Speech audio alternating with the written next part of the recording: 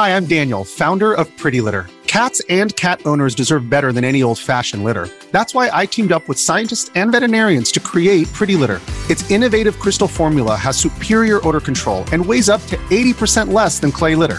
Pretty Litter even monitors health by changing colors to help detect early signs of potential illness. It's the world's smartest kitty litter. Go to prettylitter.com and use code SPOTIFY for 20% off your first order and a free cat toy. Terms and conditions apply. See site for details.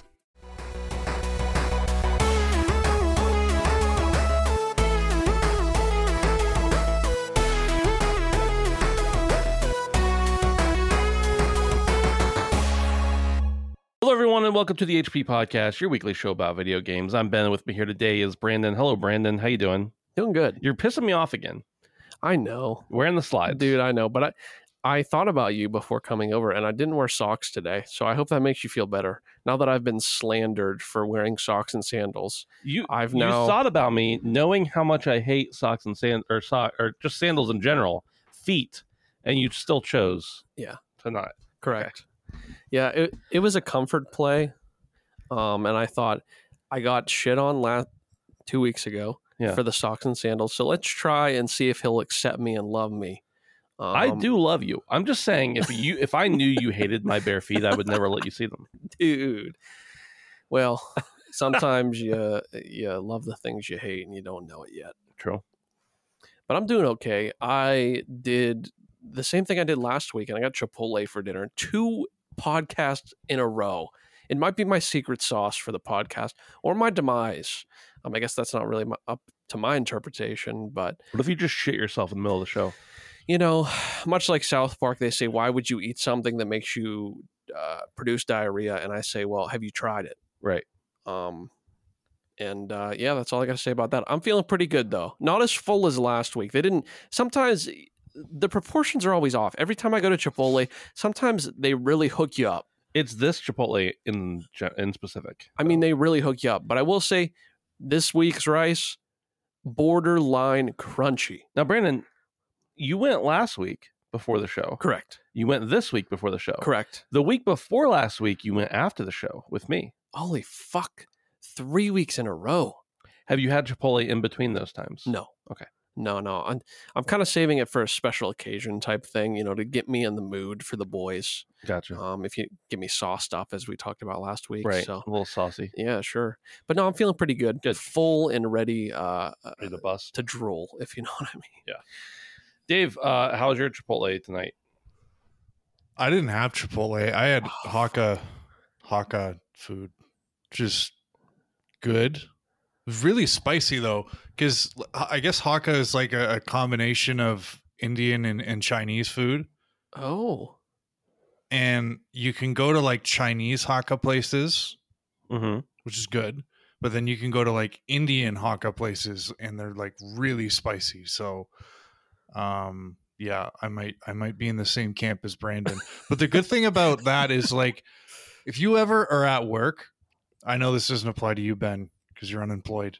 But if you're at work and like you don't want to be at work, you can always just shit your pants. Like it's the ultimate out. Because like, dude, listen, clearly you're not from America, because the workplaces here would be like, we have extra underwear and pants. We expect you to work your full 9 hours and then you can go home. Right. You're going to be written up if you go home. Do you not think that the shame of being around your coworkers while shitting your pants is enough to not do that?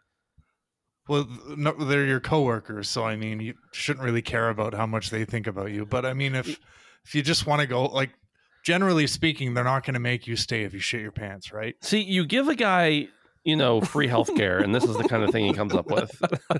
Dude, but no, listen, I'll do you one better. Shit on company time always. Yeah. Always. 100%. It adds up, even if it's like less than 10 minutes a day. That adds up to like a 40-hour work week by the end of the year. So that's pretty much 40 hours of you. Even if you got to poop at home too, you got a free one in there. Dude, you got to. At any cost, I think that what do they say? Boss makes $1, I make a dime. Yeah. You know the rest. That's what Elmo says. No shit. Yeah, well, I've seen that meme with Elmo. Oh, okay. Saying that. Yeah. He poops at work too, apparently. Yeah. Ladies and gentlemen, this is the HP Podcast. We talk about video games and shit in your pants at work. You can support us by going over to patreon.com/handsomephantom for as little as $1 a month. Sign up there to get ad-free early access. We appreciate those of you who support us. And over on Discord, you can come over there for free. Come over to handsomephantom.com/Discord. Join the revolution. That's what they say, right? Someone said it. I think it was me. Okay. We got a few news stories here today. Nothing really there's been monumental groundbreaking news in the last week, but it's been going on for so long it doesn't even feel like news with the Microsoft Activision deal. Right. But we talked last week about the Microsoft Activision acquisition and the court case and everything there. And there's been a little bit of a follow-up. Number one, Sony and Microsoft have reached a 10-year agreement to keep the Call of Duty franchise on PlayStation following Microsoft's proposed acquisition of Activision Blizzard. This deal ends a contentious battle between the two companies that has spanned both private and public disputes over the past year. While Microsoft's initial offer included all existing Activision console titles on Sony, the final agreement is limited to a 10-year commitment specifically for Call of Duty. Sony had initially resisted signing a deal with Microsoft, expressing concerns about potential exclusivity and sabotage of the PlayStation versions of the game. However, an email from PlayStation chief Jim Ryan revealed during the FTC versus Microsoft hearing suggested that he was confident about Call of Duty remaining on PlayStation. The deal comes after months of discussions and counteroffers between the two companies. The regulatory situation in the UK remains a point of attention as Microsoft's proposed acquisition was blocked there earlier this year. Microsoft and the Competition and Markets Authority, or the CMA, are participating in a case management conference at the Competition Appeal Tribunal, or the CAT. They don't have name stuff over there. To consider adjourning the proceedings and engaging in further discussions to address the CMA's concerns regarding cloud gaming. The CMA has also extended its investigation into the deal until August 29th. Despite the ongoing regulatory processes, Microsoft aims to close the Activision deal by its original July 18th deadline. July 18th is today, and I haven't seen anything as of now, which is about almost 7 o'clock p.m. Tuesday the 18th. Let it lapse. Dude, after all this, imagine it just falls through. So, Dave, Microsoft said, hey, Sony, you can have all our stuff for 10 years if you sign this deal. And Sony said, nah, we're going to let it go to court. And then after it goes to court and doesn't pass, Sony's like, all right, what do you make of that, Dave? I don't know. It sounds like Sony is approaching satisfaction with this whole thing. Maybe they're not satisfied, but at the very least, they're seeing that things are starting to go Microsoft and Activision's direction in terms of getting this deal done. I do find the Call of Duty piece a little short-sighted, because I know it's a 10-year thing, and Call of Duty at the moment is a massive franchise and it's incredibly valuable, but I can't help but feel that its value is declining at a pretty rapid pace. I don't know, the fact that Sony is kind of keying on Call of Duty as that one IP that Microsoft has to kind of keep exclusive. I don't know. It just seems a little short-sighted to me. I think there's more that this is going to kind of fall into Microsoft's favor long term, because I don't know. I know Call of Duty has had a great run, but I just kind of feel like it's started to fade a little bit, and it's not going to have the same value in 5 years that it does now. Still going to be huge, still going to be a massive revenue generator. It's still something that's going to push people to PS Plus, because that's a big part about this too, that I think Sony's really interested in, is they want those games that keep people online and keep people subscribed to PS Plus. So those are important factors, but I can't help but feel that there's a lot more that's falling Activision and Microsoft's way in this. So, I mean, we'll see what happens, but it certainly looks like we're finally moving to the end game with all this. Brandon, do you think, I've seen a lot of people say that, oh, well, it's just Call of Duty now. Now we're not going to get, Crash Bandicoot on PlayStation and stuff like that. What do you think? Do you think we're going to be not seeing those titles? Or do you think that Microsoft was just like, look, you had your chance and now we're only going to promise you this? But yeah, I mean, the market would suggest that they need PlayStation as well. Yeah, I mean, I would tend to agree with that. I think that I'm also in complete agreement with Dave. I think that all big IP does plateau at some point and inevitably goes down. I think that as awesome and huge as Call of Duty has been, 10 years, I mean, who knows what 10 years will bring? Right. I mean, even think about a series like Halo 10 years ago. Maybe not even at its prime 10 years ago, but think about it now. It's just to only sign a deal that locks that in does seem kind of strange to me. I would imagine that Microsoft will be strategic by this or about this. I think that we will see some things that would play to their advantage to put on PlayStation, Yeah. and maybe smaller things that they would have less to gain, maybe like Crash. It's not something that's necessarily, it doesn't need to be online. I know some of the Crashes have battle passes and shit now, but like, it would be more to Microsoft's advantage to put Call of Duty on PlayStation than Crash Bandicoot needing to be on PlayStation. As weird as that is, like, I feel like Crash is PlayStation's home, but yeah, I wouldn't be surprised if we see things kind of divvied up depending on how they will, I guess, more strategically, I guess is what I'm trying to say. Sure. But yeah, I don't know, man. I said it last week. I'm just glad for this to be over. I think that now that's, we are getting traction, and this is finally, screeching to a halt after moving a little bit further. I guess we'll see how it shakes out. And, Sony obviously wants some of the pie, and apparently that slice is Call of Duty. Yeah. It is interesting because I don't really think there was any real threat of Call of Duty not being on PlayStation. I think it was kind of a foregone conclusion. We know that Call of Duty is massive and also very expensive, so they almost definitely needed it to still be on PlayStation in order to not lose their shirt, making the same or better product that they have in the past. So these deals kind of seem meaningless to me, but I understand why they put them in place, because they wanted to appeal to regulatory bodies. They wanted to appeal to their competition, obviously, to try to get them to ease up on them a little bit.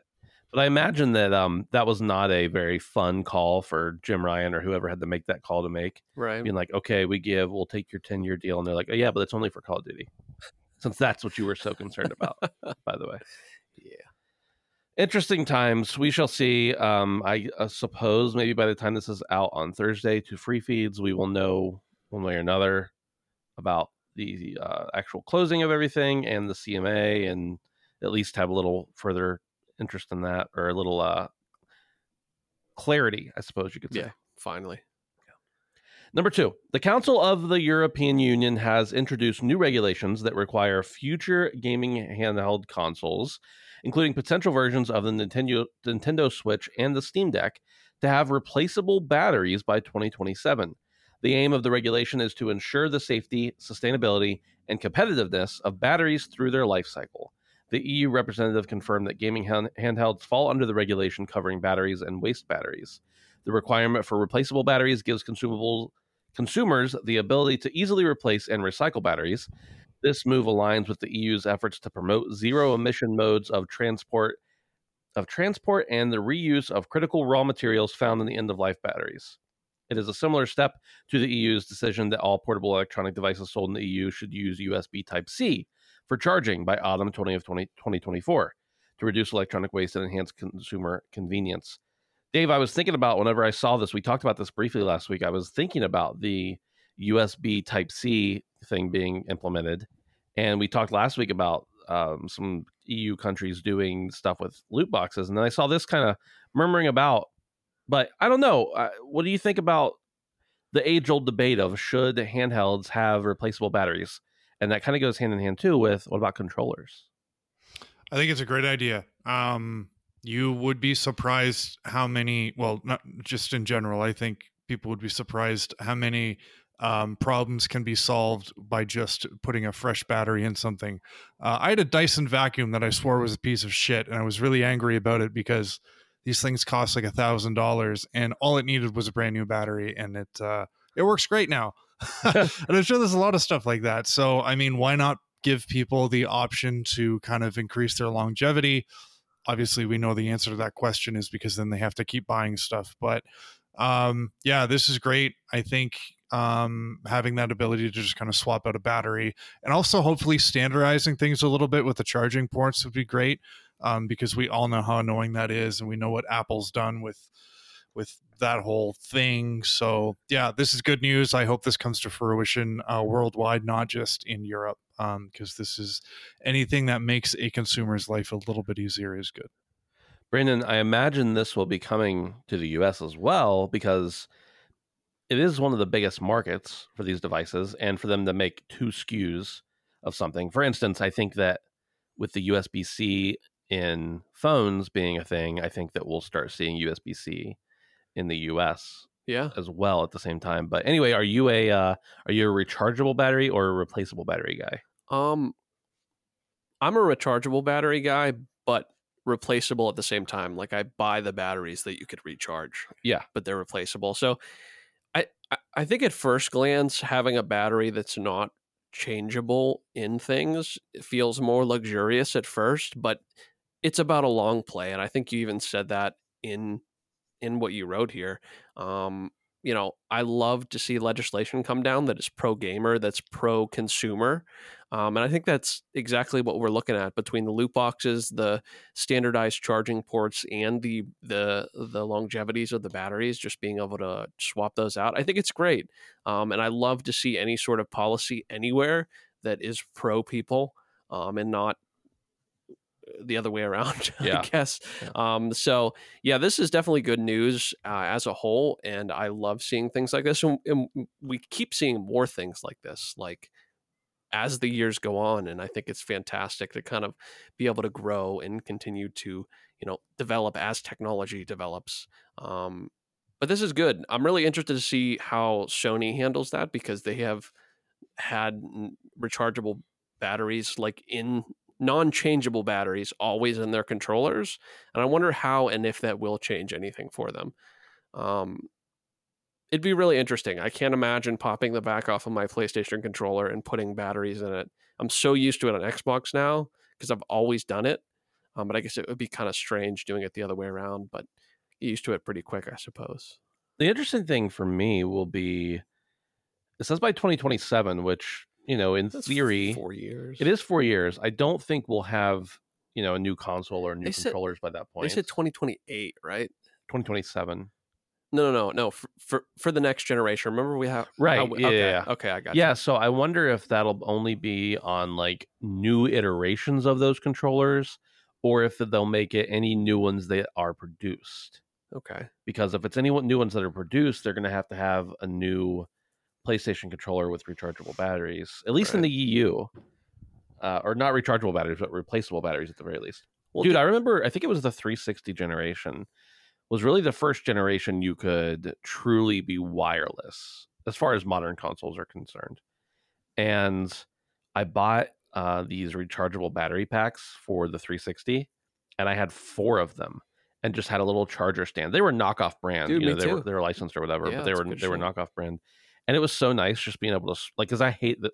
Once I found out I didn't have to have a cord, I hated the cord. Right. So it was so nice just to be able to, like, instead of spending an eternal amount of money on new batteries, I just picked up those rechargeable packs and swapped them out. And that was really nice because you didn't have to plug your controller in or put it on a dock or whatever.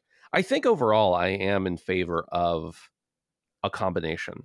Batteries that can swap out that can also be recharged, like you were saying. Yeah, I think that's the pro move. And we're thinking this is so pro-consumer, and I think in a lot of ways it is, but that's just another thing that could sell you, because you said it exactly. I mean, they're going to be selling licensed, at some point when this happens, licensed Sony rechargeable packs that have the batteries that can pop out. Yeah. And it's a stand, just like back in the day. You brought that back out in my memory, because I had those too. Yeah, I actually have them set up on my entertainment center still, even though I don't have my 360 hooked up.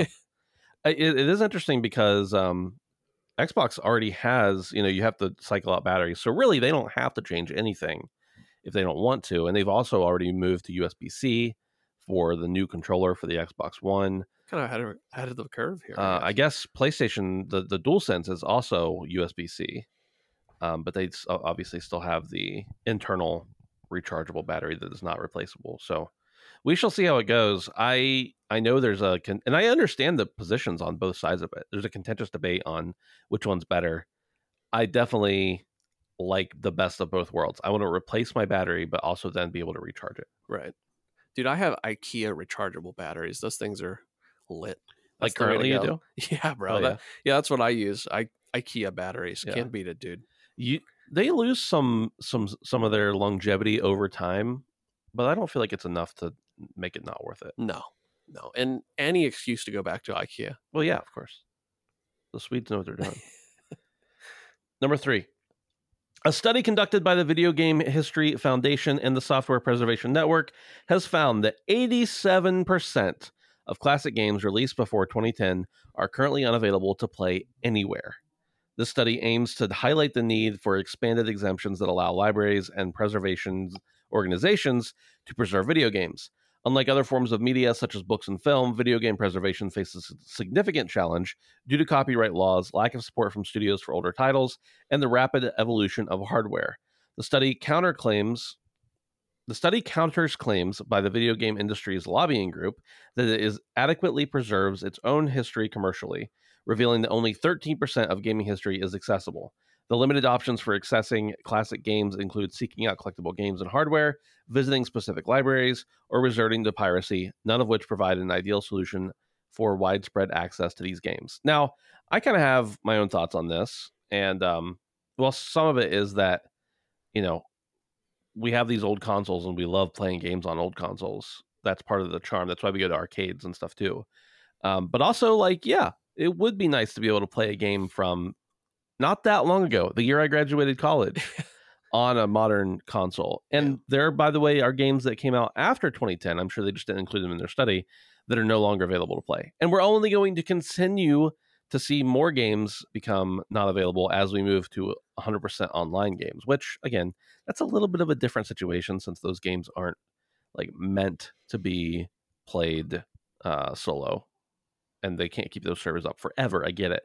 But anyway, I'm rambling. Brandon, what are your thoughts on the lack of ability to play older games? Yeah, I mean, this is something that we've known was happening for a long time. I mean, most companies, I think, honestly, are just waiting for the day to cash in a paycheck to re-release these games on something else, but they never do. So it's just really sad to see that so much of this medium that we love is being lost by the day. And if there was a way to make money off of it, they would. And if they're not, then they should give the option to do something with it. I mean, you got to imagine that even at some point, it's just not even can you even ROM something at some point. I don't know, man. It's not good to see. And we need to figure out a way to be able to supersede these copyright laws and kind of figure out how to keep the medium alive even after all these years. Dave, your thoughts? Yeah, I mean, preservation is huge, and I'm part of the problem because I'm one of these mostly digital guys. I will admit that, but yeah, I don't know. It's kind of sad to think that just only 2010 isn't that long ago, and there's a lot of games that we grew up with and we really enjoyed, and we assume we could go and find a copy of I don't know, Metal Gear Solid. I mean, that's probably not a good example, but there's a lot of games from the PlayStation era that aren't that easy to go back and get now, and it's a little bit concerning. And from one aspect, if these things are hard to get your hands on, they become a commodity, and people can charge more for them. So I don't know. It's sad, but it's just kind of the way we're going. We're so much less of a tangible society now, and everything's on a subscription, and that's kind of what we're being driven towards. So I don't know. I've kind of wanted to get into game collecting a little bit, and I don't know where I would start. I feel like the 360 era, which obviously wasn't that long ago, would be fun to get into. There was a lot of games that I kind of that was around the time where I started to become a self-sufficient gamer, where I could reasonably buy everything I wanted. Yeah.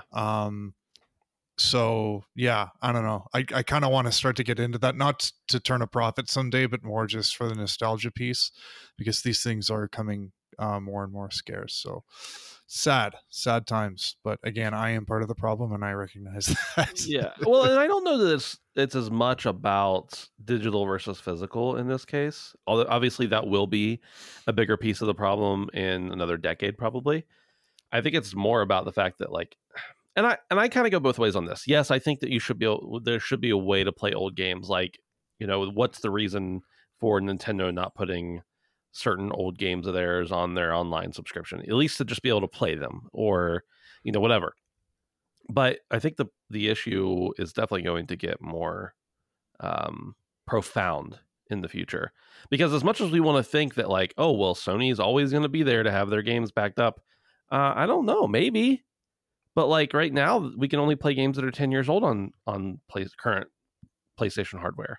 They haven't figured out how to get the old ones all on there. I mean, some of them with their subscription, of course, but for the most part, there's a lot out there that isn't available. Kind of weird.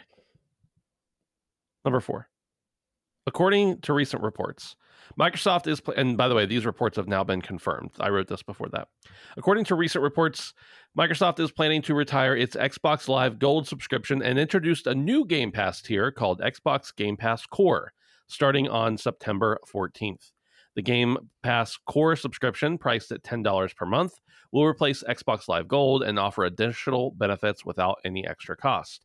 The subscription will include access to a limited pool of 25 free monthly games from the Game Pass library, effectively transforming Xbox Live Gold into a light version of the Game Pass subscription.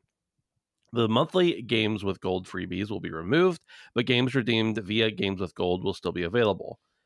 Existing Xbox Live Gold members will automatically be transitioned to the Xbox Game Pass Core subscription. The initial lineup, other tiers of the Xbox Game Pass subscription will retain their current pricing and benefits. The initial lineup of games included in the Xbox Game Pass Core subscription includes titles such as Among Us, Descenders, Dishonored 2, Doom Eternal, Fable Anniversary, Fallout 4, and more. It is expected that Microsoft will rotate games in and out of the selection of 25 games offered with the Core subscription. The change follows a recent price increase for Xbox Game Pass Ultimate and indicates a potential shift in the Xbox Game Pass subscription model. And I think I wrote Ultimate, but I think that was just out of habit. I think they did it for regular Game Pass as well, although I'm not 100% confirmed on that. Dave, $10 a month US, that's not a lot lower than, what is it, 12 now for regular Game Pass? I don't know. This seems like a good idea. We all said for years that Games with Gold was, old and decrepit and needed to die finally. But I didn't expect them to replace it with something like this.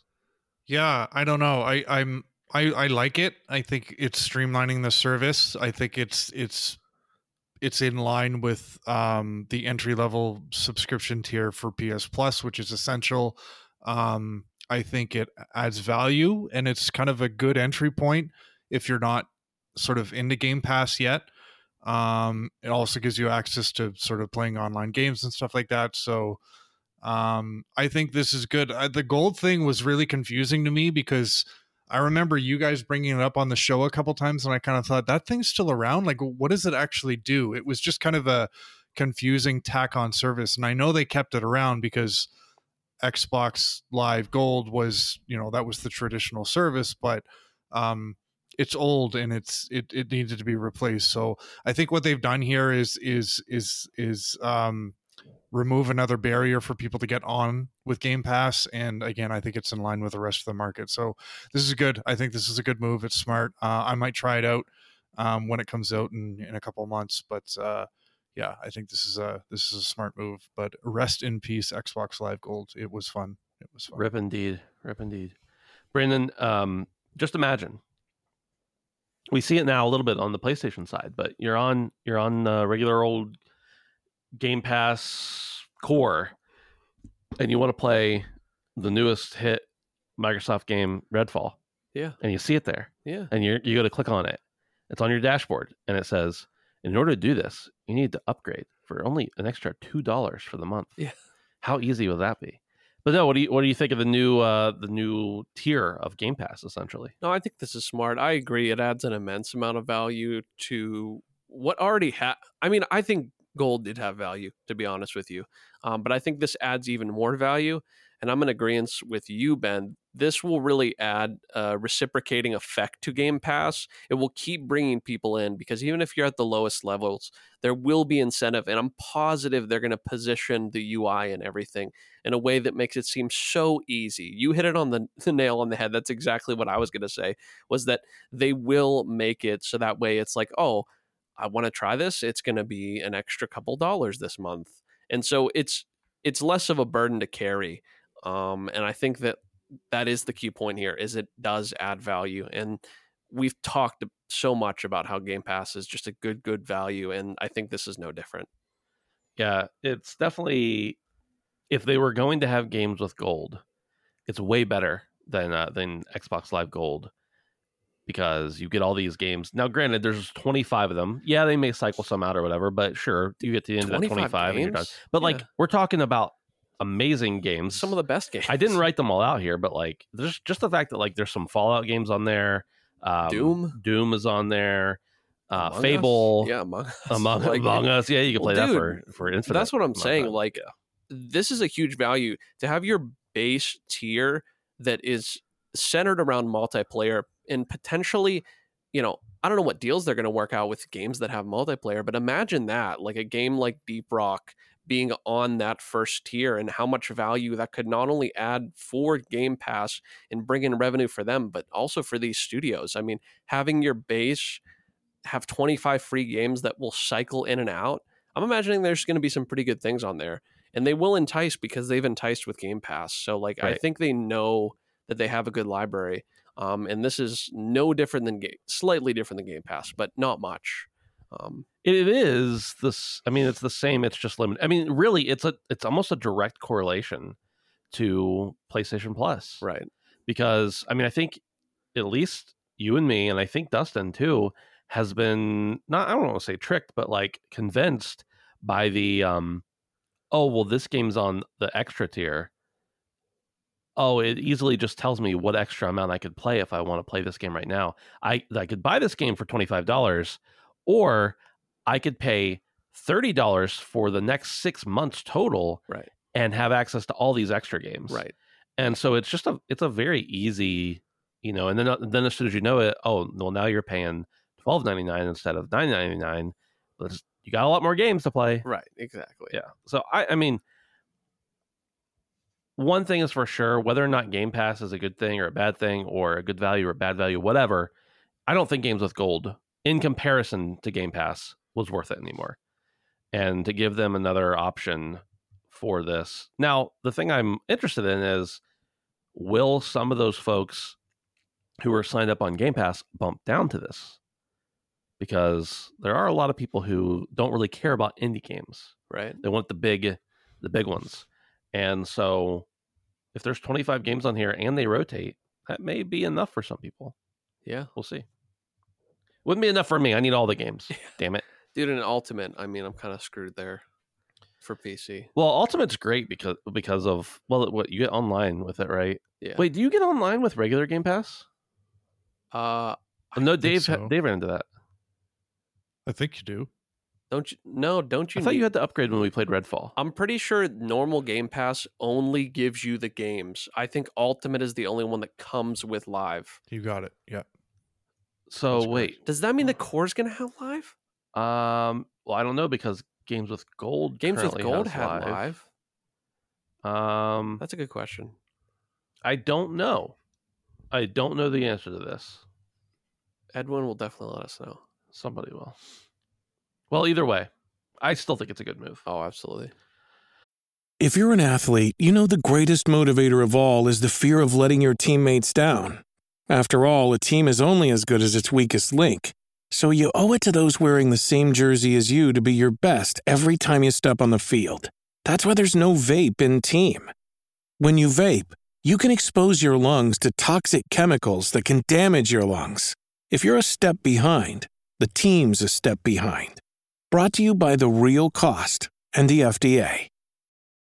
This episode is brought to you by Reese's Peanut Butter Cups. In breaking news, leading scientists worldwide are conducting experiments to determine if Reese's Peanut Butter Cups are the perfect combination of peanut butter and chocolate. However, it appears the study was inconclusive. as the scientists couldn't help but eat all the Reese's. Because when you want something sweet, you can't do better than Reese's. Find Reese's now at a store near you. Number 5, according to the latest data from GSD, 3 million video games were sold in the UK in June, including both physical and digital formats. It's worth noting that 82% of these sales were through digital stores, indicating a strong preference for digital game purchases. Diablo 4 emerged as the best-selling game for the month, with significant digital sales contributing to its success. The Legend of Zelda Tears of the Kingdom remained the top-selling physical game for the second consecutive month. In terms of console sales, the PS5 regained its position as the top-selling console, fueled by a price reduction and a bundle with God of War Ragnarok. The Nintendo Switch experienced a decline in sales, while Xbox Series S and X saw an increase. The Midnight Black version of the PS5 DualSense controller was the top-selling accessory, and the Starfield Limited Edition Xbox controller entered the charts at number 5. That's crazy because I swear I saw everybody on Twitter posting a picture of that Starfield controller. To think that it only hit number 5 was kind of crazy. The real reason I brought this up, Dave, is because specifically the 82% of these sales in the UK, of course, which is, usually a little bit higher in digital sales, was through digital, meaning only 18% of games purchased last month in June in the UK were physical. That's kind of nutty to me. I thought it was closer to maybe, digital was winning the war, but I thought it was like 60-40, not 82-18. How do you feel about your destruction of the economy, Dave? The gaming economy? Yeah, I agree with you. I assumed the scales were being tipped in digital's favor, but I didn't know it was this much of a split. 82%. That's close to 90% of all games being sold digitally. Kind of weird. I really, thought that the amount of people who still preferred physical were, I thought there was going to be a strong contingent, but I don't know. I wonder if this is a fair representation. If you're looking at a month, and this included Diablo, right? Yes. Okay. So I'm wondering, June 6th. Yeah, I'm wondering if it's worth looking at kind of the titles that dominated the sales, and if Diablo is one of them, then I'm wondering if that's kind of skewing the digital numbers a little bit, since it's, primarily something that's being played on PC. But in any case, it's really surprising to see that many people are digital doorknobs like me. I don't know. I've never really paid much attention. I don't think these numbers include PC sales. What I will say, Dave, though, is I think you might be right for a different reason. The only way to play the game early was to get the digital deluxe for Diablo. So Okay. I don't know that contributed to everything, but physically, I don't think there was any way to get the game, 3 to 4 days early. Right. Yeah. So, but we're seeing more of that, though, aren't we? Where it's almost like you're being coaxed into buying digital over physical. Well, it saves them money for sure. Pre-order bonuses and stuff like that, and yeah, it's a lot cheaper to kind of produce and distribute. They don't have to go through a middleman and lose a couple bucks there. Exactly. Yeah. So, I mean, this is definitely something that favors, developers and publishers, especially.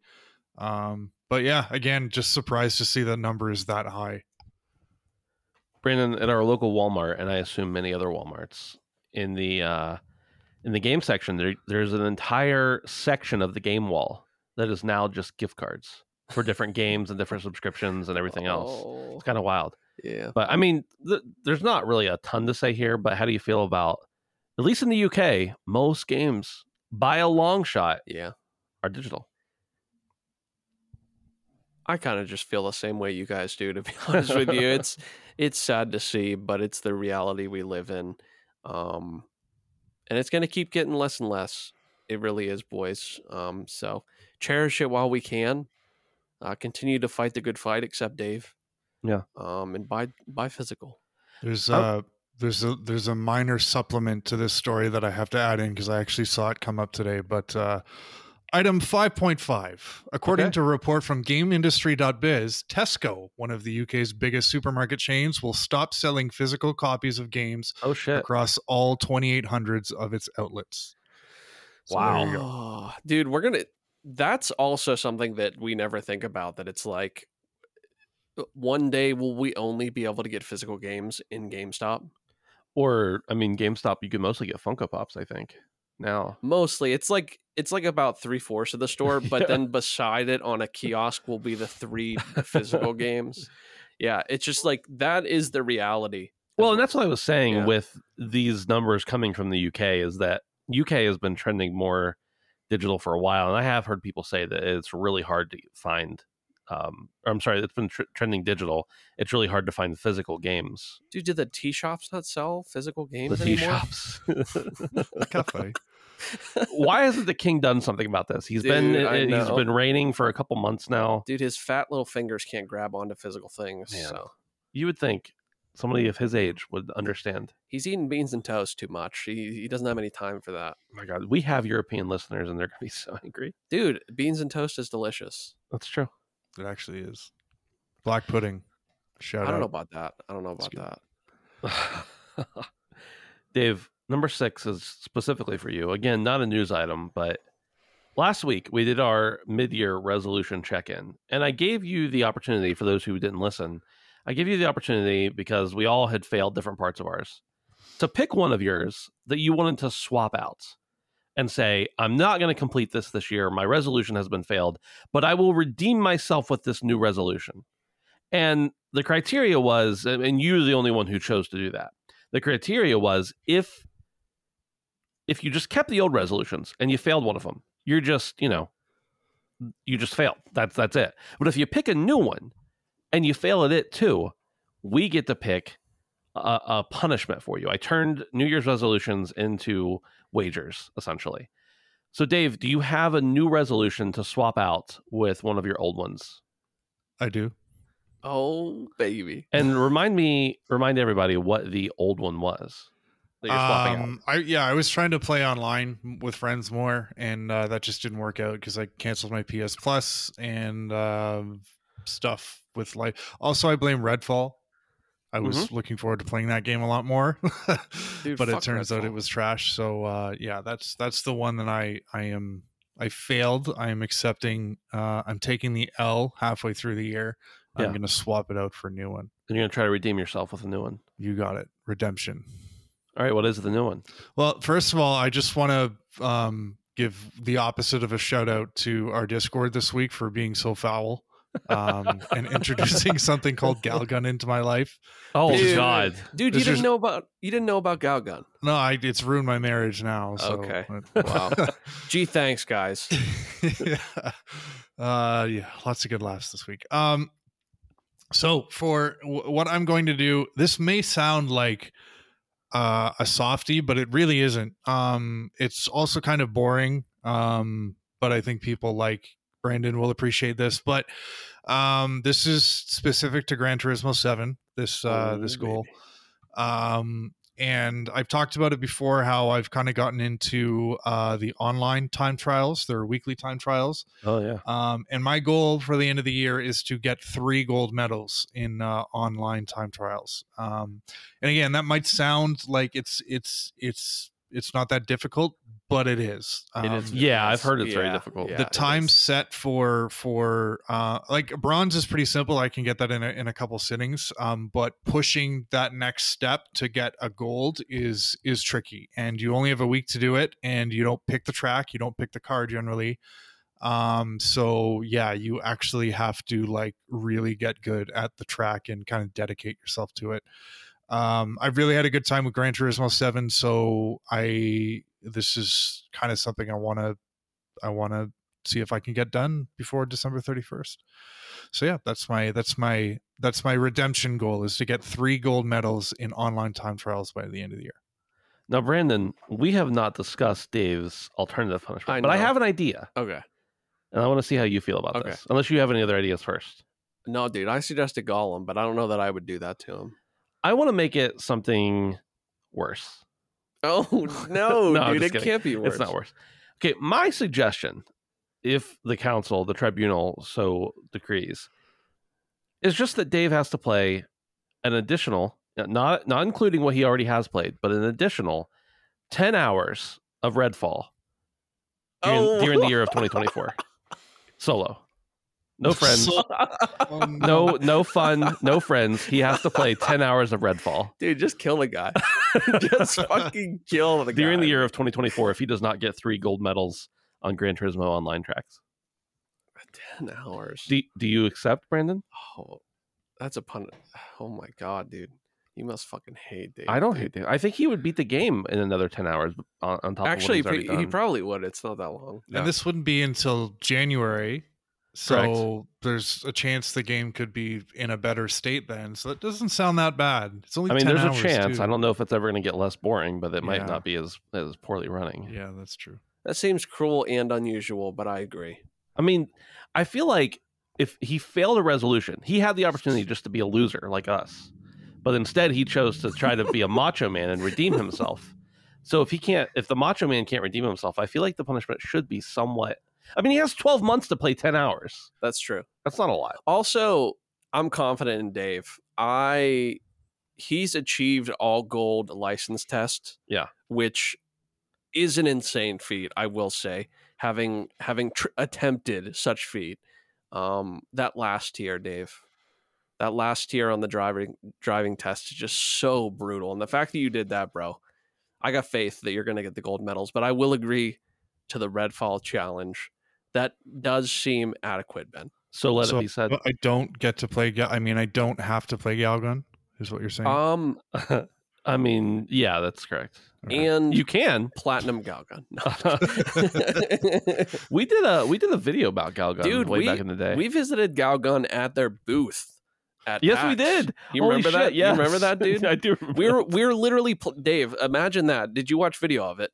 We were literally playing that in the open in public. Imagine that. Wow, it's a wild time. Not even in the corner. Not even with the lights off. Dave, do you accept our agreed upon punishment if you fail? The punishment fits the crime. I accept. All right. Oh, baby. Let's talk about what we've been playing. Brandon, let's start with you. You have an interesting lineup here, including one game I've never heard of. Dude, all right. So, that auto-corrected. I started playing Sekiro again because it's a game that I never, ever finished.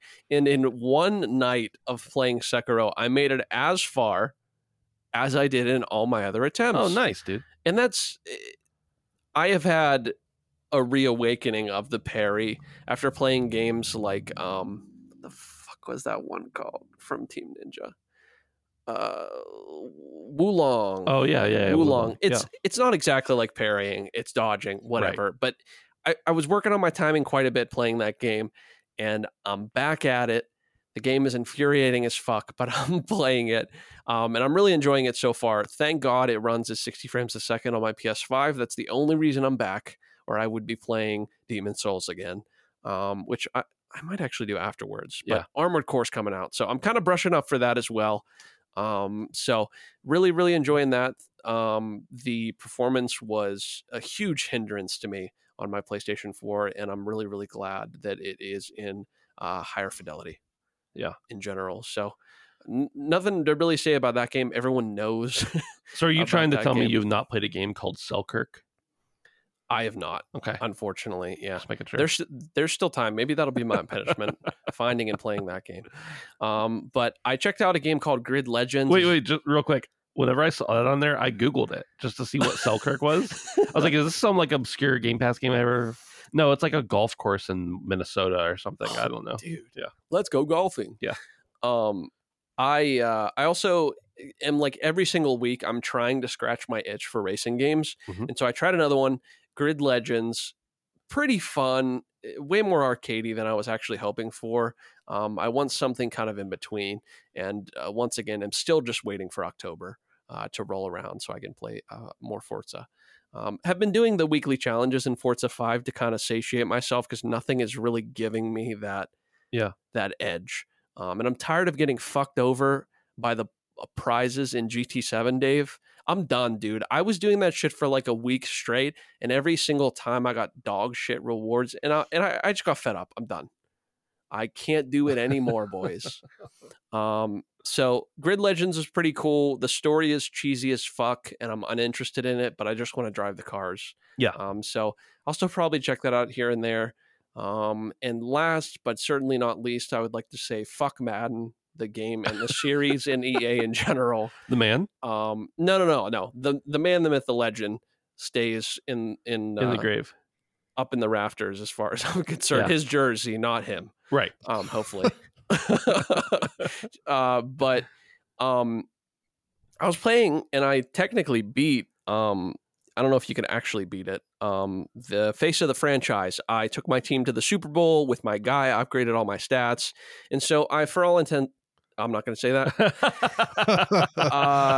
For whatever reason, this game is awful. And I was Googling it. I took my guy to the next season and I said, okay, I want to go 2 championships back to back as the Steelers. Yeah. Right. I'm going to go to the Super Bowl again. So I get drafted. I click the Steelers. I load in. And my first game is the New York Giants versus some other team. And I'm like, what the fuck's going on here? This is not the team I picked. Yeah. And then I go back into the menu. I close the game. I'm like, something's fucking up. I'm going to try again. When I'm in the menu, it says I'm on the Steelers. And then I click in the game and I'm on a different team. Oh, weird. And I'm like, what's going on? I crash the game. I fuck around with this for 20 minutes and then I Google it. And this game is just perpetually broken and has been. I'm seeing Reddit posts from over a year ago, right after launch when this game came out. And it's been broken since then. But this specific thing. Madden 23 will just randomly put you in different teams. It's seriously. And there were some people that not only different teams, but different positions. This guy was like, yeah, every 3 games I switched teams. Yeah. And then some people were saying that they switched positions. So the quarterback that they built was now a running back. Weird, dude. And they had the stats for a quarterback, but they were playing a running back. This game is broken. Fuck EA for over a year not fixing this shit. I'm just so aggravated because I was really enjoying my time with it. And I felt like I was, getting used to the team. I was getting used to these specific players. I had guys and runs and specific plays that I liked. And it completely stripped 100% of the fun away from me when it forced me to just be on whatever it damn well pleased. Wow. So since launch, they have not fixed this problem. And that's why in what I've been playing, I typed fuck Madden. You did. I did. And Selkirk. Yes, correct. Sekiro, correct. Yeah. Selkirk, shadows might die. Yeah. Shadows might die on a different team. Sure. Yeah. That is wild, man. I mean, I understand if a game that's the campaign. I really don't understand games coming out broken, but I understand that's the new norm. But I don't understand a game like Madden coming out being out for over a year and still being broken. That's wild. Yeah. It's just they care so little, and it's actually disgusting. If I would have paid $70 for this, thank God I played it on Game Pass, because I'm mad a little bit now if you couldn't tell, but I would have been furious. $70 for this to happen to me. Like I said, I'm gonna say it again. This is technically the campaign. You make your character. Right. It's crazy. That reminds what you just said about, thank God for Game Pass. Reminds me of Movie Pass way back in the day. It's different now. They came back with Movie Pass, whatever. But back in the day, Movie Pass was $10 or $15 a month for as many movies as you could watch, one a day. So potentially 31 movies a month. And it would be well, I'm just going to go see this movie I don't care about because, hey, it's Game Pass. It's Movie Pass. And I'm just going to go do it because why not? It's a free movie. I have 3 hours free right now. I'm just going to go. And the movie might not be that good, but you'd be yeah, but it was free. It was Movie Pass. That's kind of how that sounded. Yeah. Yeah. Dave, you've got nothing written here. I'm assuming that's the case. You've been a busy boy. I've played a morsel of video games. Okay, let's hear it. Nothing new though. Played a little bit more of Dave the Diver. I see you've got that on your list, so I'm curious to hear what you. Spoiler. Sorry. So, you have that in Selkirk, so I don't know. I played a little bit more Cult of the Lamb. Nothing new to say there. I did dig out my PlayStation. I hooked that up, and I played a little bit of Time Trials. And there, if you have GT7 and you're interested in trying out an online time trial or lap time challenge, there's a really good one this week. It's part of the Maggiore circuit. It's just a small part of it. You can choose any Group 3 car you want, which in my opinion are the best kind of cars to drive in Gran Turismo. And the lap only takes about a minute. So like nice. if you drive 10 laps, which I think is a good session, it's only going to take you about 10 minutes. So if you're interested in checking that out, then yeah, you've got about a week to try a really good one for a first timer. But yeah, other than that, I was going to play Exo Primal, and I did it. And I'm wondering if anybody in the Discord has been playing, because I'm curious to hear your thoughts. I was looking forward to trying it out, but I watched some stuff on it, and I just feel like it's a game that isn't really, like, it's probably a good one to wait on. So yeah, I'm curious to hear if anybody has played Exo Primal, but yeah, otherwise that's it for me. Sorry, I'll try to get more interesting soon on these, but that's all right. Not yet. We appreciate you either way. Yeah. You mentioned that one race in GT was really easy. Is that what made you decide? It's not no. It's not definitely easy. not easy. I the lap time challenges that are on like a full lap of like the Nürburgring or something. It's like, if you like, I don't want to spend 10 minutes doing one lap. So I'm just saying, like, it's a good one fast to check out, because it's 1 minute and you're done a lap. Right. Dude, also I did one week that was in a fucking van. like at least you're not in like some weird Nissan van. Yeah. So as far as Exo Primal goes, it's funny because I've been seeing like polar opposite things. Like some people saying about how amazing it is, and other people saying it's absolutely dog shit. And of course, you have to decide if the name beside the tweet is a known fanboy of some platform or another, and therefore their opinion is too high or too low. So I'm interested in checking it out for myself. Maybe a game night with the boys just to play it. Sure. And everything's more fun. Even Redfall was kind of fun when we were playing together, because we were playing together. So yeah, I might check out Extra Primal. It's on Game Pass. So. It was fun until Brandon lost his all his progress. Dude, yes. don't even remind the game me. crashed and Brandon went back to zero. We still had fun after that because it was funny. That's true. How angry he was, but it was so fun pissy. Dude, what little enjoyment I got out of the game, it was like, oh, you have a morsel of enjoyment? Nope. Dude, that Nothing. happened to Brandon. You get nothing. And he was like, I was thinking about keeping on playing this game. I was like, no, you weren't. And then, dude, a couple nights later, I played it more than you guys. I know you did. A couple nights later, he sent me a message. He was like, you want to play a game? I was like, sure. I was like, what are you thinking? He goes, I was kind of thinking about playing Redfall. I was like, dude, I already uninstalled it. Dude, yeah. I'm not playing it anymore. I was like, Ben, let's play. He's like, uninstalled. I'm like, oh, that's how you feel. Okay. For me, I've been playing some Sea of Thieves this week. It's really interesting because traditionally I just like PvP in that game, but this week I've literally just been hopping in to hang with my buddy Justin. Brandon hopped in one night too, but he was hammered drunk. Dude, I was too drunk. Too drunk. He had a little party, and anyway, just hopping in and literally just going out and fishing. It sounds really boring and stupid, dude, and I understand that. It's not. But and especially in Sea of Thieves, which is a game I don't enjoy doing that in. And every time I see a ship go by, I'm just like, I just want to go sink them.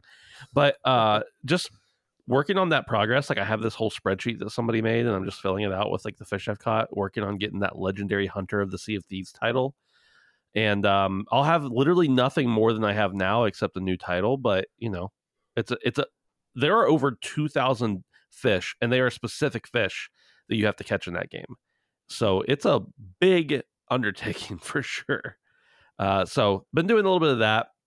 The SpongeBob DLC came out a couple weeks ago, but I played it this last week for Power Wash Simulator. It took me, 3 or 4 hours, and it's like $7 or $8. It wasn't bad, especially for a game I love so much. And it's really nice. The levels are really well done. Everything is themed to look, like SpongeBob World, whatever that's called, Bikini Bottom. Is that right? Yes, dude. Yeah. God. And so that was a lot of fun. It was definitely worth the cashola, especially since I didn't pay anything originally for the game because it was on Game Pass. I have bought it. I bought the physical copy on PlayStation. I haven't played it yet, though. I can't imagine. I don't really think I want to play that game with a controller, dude, but I bought it either way. You got to get the plat. I do. You're right. I do. But I remember how tough some of the time trials were. So yeah, I definitely have to get the platinum on that, Brandon. I just I don't know, playing Power Wash with a controller. I tried it once on PC, and it just did not feel right after using a mouse. So the time trials are tough. Can't you natively use a mouse and keyboard? I could, but if I'm playing my PlayStation, I don't want to use a mouse and keyboard. If I'm using a mouse and keyboard, I want to use my computer. For the Plat. For the Plat, you're right. You're right. And you love that game. I do love that game. I'm definitely going to play it on there. It's just a matter of how agonizing will it be. True. So I did try it on controller. It is bad. Is it? Yeah, it's bad. I not preferable. Yeah. You didn't tell me you played Power Wash. Yeah, I checked that out a couple times. It's got co-op. Honestly, it didn't scratch my itch. I would love to try co-op, though. I think that would actually be pretty fun. Really, all it is the same game, but you get to hang with a buddy. Yeah. It's just like being in a Discord call with somebody. Oh, I got to ask, was the crab crusty? It was a little crusty. Okay. Yeah. All right. Mm-hmm. And then, as Dave revealed for everyone a few minutes ago, I have been playing Dave the Diver. And I'll tell you what, I had the anticipation for this game. Like, I thought it was going to be good and it looked fun. And especially after hearing Dave talk about it a little while back, I was excited. But I was not prepared for the level of engrossment that I had with this game. Last night, I booted it up around, I want to say 8 o'clock. And then at some point, I actually switched over and was playing it. I have a Steam link that a listener actually sold me for very cheap recently. And went and switched and started playing on my TV with the Steam link from my PC to my TV. And was just hanging out in the recliner, listening to a podcast, playing Dave the Diver. And it went from 8 o'clock to 5 a.m. Shit, the sun was practically coming without me even realizing it. And not to say that I would have gone to bed early, because I usually go to bed around 4 or 5. But wow, I was just like thoroughly engrossed with this game. And everything that Dave said about it is true, but I'll repeat it for those who don't remember or who weren't around at that point. Basically, you are a diver. You're a guy who dives for fish. And you get called in to help manage this restaurant. And so you dive during the day and you run a sushi restaurant at night. And you go out and you collect fish and you collect different ingredients and you bring them back and then you serve them to customers. And there's a sushi chef and everything else. And you can hire staff and everything. But it is essentially, if there were an overcooked crafting game, I think this would be it. Does that sound accurate to you, Dave? Pretty much? Yeah. Yes. I've never really cared that much for Overcooked. I've never really played it that much either, to be fair. But I've just not really, bought into the appeal. But the way this game does it, where you go out and you collect all these ingredients, and then you come back and you serve them to your customers, is a lot of fun. And the thing that makes it more fun is that you are continually upgrading your gear. You're upgrading the harpoon you use to catch different fish with, and you're upgrading the scuba suit you're wearing so that you can go deeper into the water, and you're getting more oxygen, and you are acquiring different types of fish and going out and getting specific ones for specific customers that are going to be coming in. And then you also start getting like missions that you got to go out and you got to help this particular person or entity. And then, there's an environmental agency that comes around and you got to help collect stuff for them. And just everything about it is like so charming and also so satisfying to my OCD somehow. It's like if, I don't even want to make another analogy. It's a lot of fun. And I wish that there were more. Here's the drawback for the game. I like the missions. I like the fact that you have like something to do and something to work towards. But I wish that there were more of just the diving and getting fish and just the serving the sushi. I was getting a little bit tired of constantly like, oh, I have this mission. I got to go out and do this particular thing. And sometimes you have to go to like a specific place in the blue hole, which is the water where you're diving. And you got to go to a specific place and accomplish a certain task.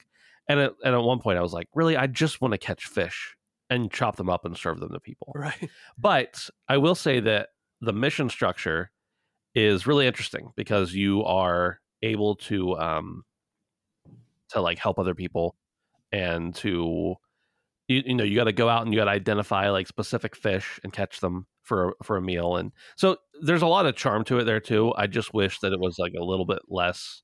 Oh, and some of it's on a time limit. So it's not like I could just go out and dive for 20 days straight and serve sushi. some of it you have to like accomplish this by a certain day. And that was a little bit disappointing, but I still really liked it. Like I still really like it. So I don't know. I'm like 8 or 9 hours into it so far, and having a grand old time with it. I will also say that there is a mechanic that I just opened up. Dave, do you care about knowing a mechanic in the game? It's just that you have a fish farm where you can actually get fish and put them in the fish farm and they will reproduce, and then you can use that to supply the sushi restaurant. So it gets to a point, and I haven't gotten there quite yet, where you can like set all of your menu items to automatically renew and like just grow the fish essentially. And so like you start to automate things as well. And I assume, go out and catch bigger and badder badass fish. Some of the fish are dangerous. They're mean. They come after you. They fight you. And many of them are just passive, and you harpoon them and make them bleed for no reason, but other than to eat them, which is fine. And then some of them are, aggressive. So they're coming after you. And you have a gun and you have a harpoon, and you gotta figure out how to make sure that you don't run out of water or run out of air while you're underwater. And running out of air underwater sucks, because technically you're like, the game says game over or you died or something like that. And when you go back to the surface, you can only carry one thing back with you. So if you've collected like 50 of these rare, expensive fish that make a good meal, you can only take one of them back with you. That's the punishment for dying. But it is nice if you're going to collect specific things that at least you got one of them. Right. At the beginning of the game, at least, you can only dive during the morning and the afternoon, which I know Dave talked about. As the game progresses, you have other options for diving as well. And of course, that opens up different types of fish and different types of creatures that you can catch. Overall, I'm just really enjoying it. I was absolutely thoroughly engrossed. And again, there was like, this game on its surface just looks like, oh, okay, you're diving for things and then you're serving it. Like I don't understand why it's so appealing to me, but it very much, like, I'm itching to get back into it. And I'm supposed to stream Sea of Thieves tonight with some buddies, like I do every Tuesday night. And I'm like, what if I just didn't and played Dave the Diver instead? What if I just did that instead? So yeah, I'm on, again, I think the game is, I think I saw somewhere like 20 to 25 hours if you just kind of like mainline the story. And I think I'm only, 8 or 9 hours into it. And I've definitely not been mainlining the story. So I have no idea how long it will take, but I don't want it to be over. I just want to keep diving and catching fish and serving them at my restaurant. It's very appealing to me. Very appealing. But it's got so many it's got more RPG elements than Final Fantasy did. Final Fantasy 16 by a long shot. So I like that. I like the upgrade systems and everything, and you get introduced to this whole like different cast of characters that's each one is for a specific purpose. Some of them are restaurant critics, and some of them are nature preservation people, and some of them are trying to help this specific group of people. And so it's all really, really cool. I like it a lot. I'm very, very, very happy I'm playing it, and that's all I've been playing. I did try out this week. There was one night where I was just like, what do I want to play? And that's actually the night when I started doing the fishing in Sea of Thieves, because I loaded up, like we talked about last week, on cloud, like 5 or 6 different games, just trying to find something I wanted to play, and I just could not do it. I did end up playing Gears Tactics for like an hour, and I was like, I just don't care about the Gears world, so this isn't appealing to me right now. The gameplay is fun. It's fine. Of course, I was in the intro section, but I just, even though I've played all the Gears games except for 5, I don't know. There was nothing about it drawing me to it. So fishing in Sea of Thieves and fishing in Dave the Diver and being underwater in SpongeBob, I just made the connection that just being underwater a lot, basically. Yeah. And also Poot, one of our patrons, would say that I just like games with tentacles. And actually he's dead on this probably week. Right. Yeah. And that's all I got. I think that's all we all got. Yeah. Thanks for listening. Thanks for being around with us. Thanks to you. Thanks to those of you who are patrons over at patreon.com/handsomephantom. Again, ad-free early access to the show. We appreciate you. And the Discord over at handsomephantom.com/Discord. We appreciate you being there. Boys, we'll see you next week. That's it. Bye.